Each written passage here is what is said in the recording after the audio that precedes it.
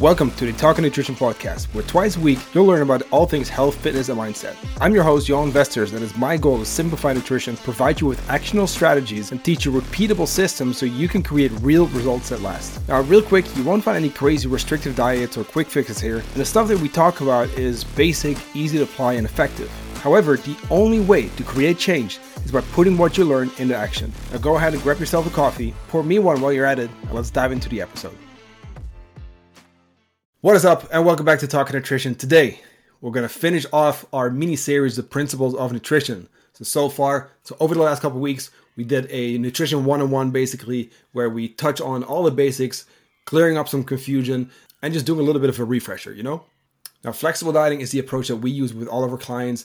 It's a really nice way to still include some of the fun stuff while we prioritize our 80% whole foods, or maybe like 90% when we're in a diet. Now, here's the thing.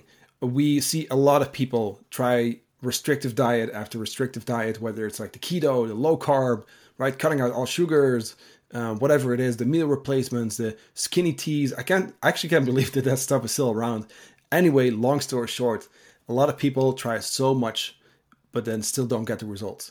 And I think, because I even see people not manage to reach their goals with, in quotes, clean eating, I think that that's just as unsustainable as if it's fish or macros where food quality doesn't fucking matter. So that being said, we want to meet in the middle with most of our foods coming from micronutrient dense whole foods.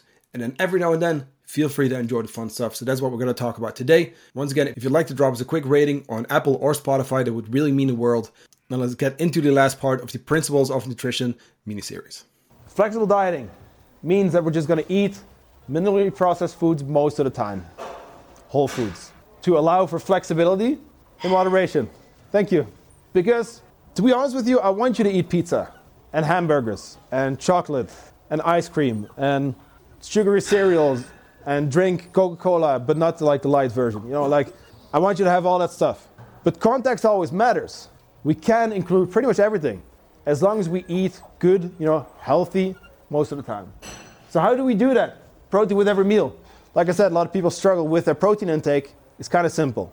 When you track, you can figure it out how much you need.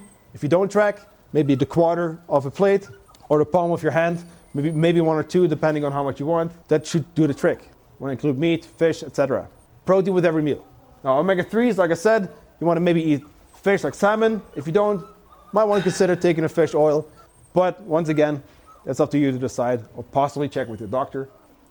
Fruits, 1 up to 3 servings per day. It's totally cool to be on the lower end. But hey, if you're in a deficit, it might be a good idea to actually include more of that, right? Because those fruits are going to fill you up. Same with veggies, 2 up to 4. I basically call this eating like a grown-up, but a lot of grown-ups don't eat like that anymore. So I stopped calling it that.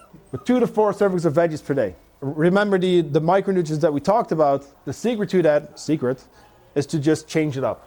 Different colors contain different micronutrients. Hydration, 30 to 40 milliliters per kilo of body weight, -1. So just to give you an example, for me, that would be 3 to 4 liters.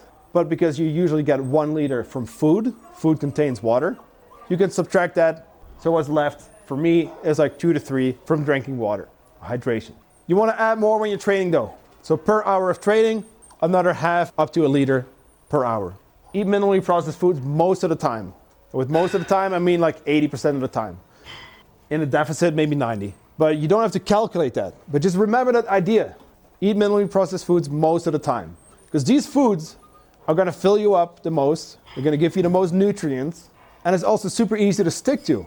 Because if your food or if your meals consist of mostly just normal food, the stuff that doesn't really need a label, it's going to be very simple to stick to. And then there's a lot of room for the fun stuff.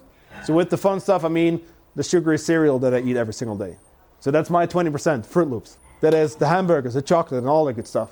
You can fit it in. You can't all fit it in. Takes a little bit of planning maybe. Flexible dieting is really the way to go, guys. I'm not necessarily a fan of labeling stuff, or that's also why I kind of hate the word dieting.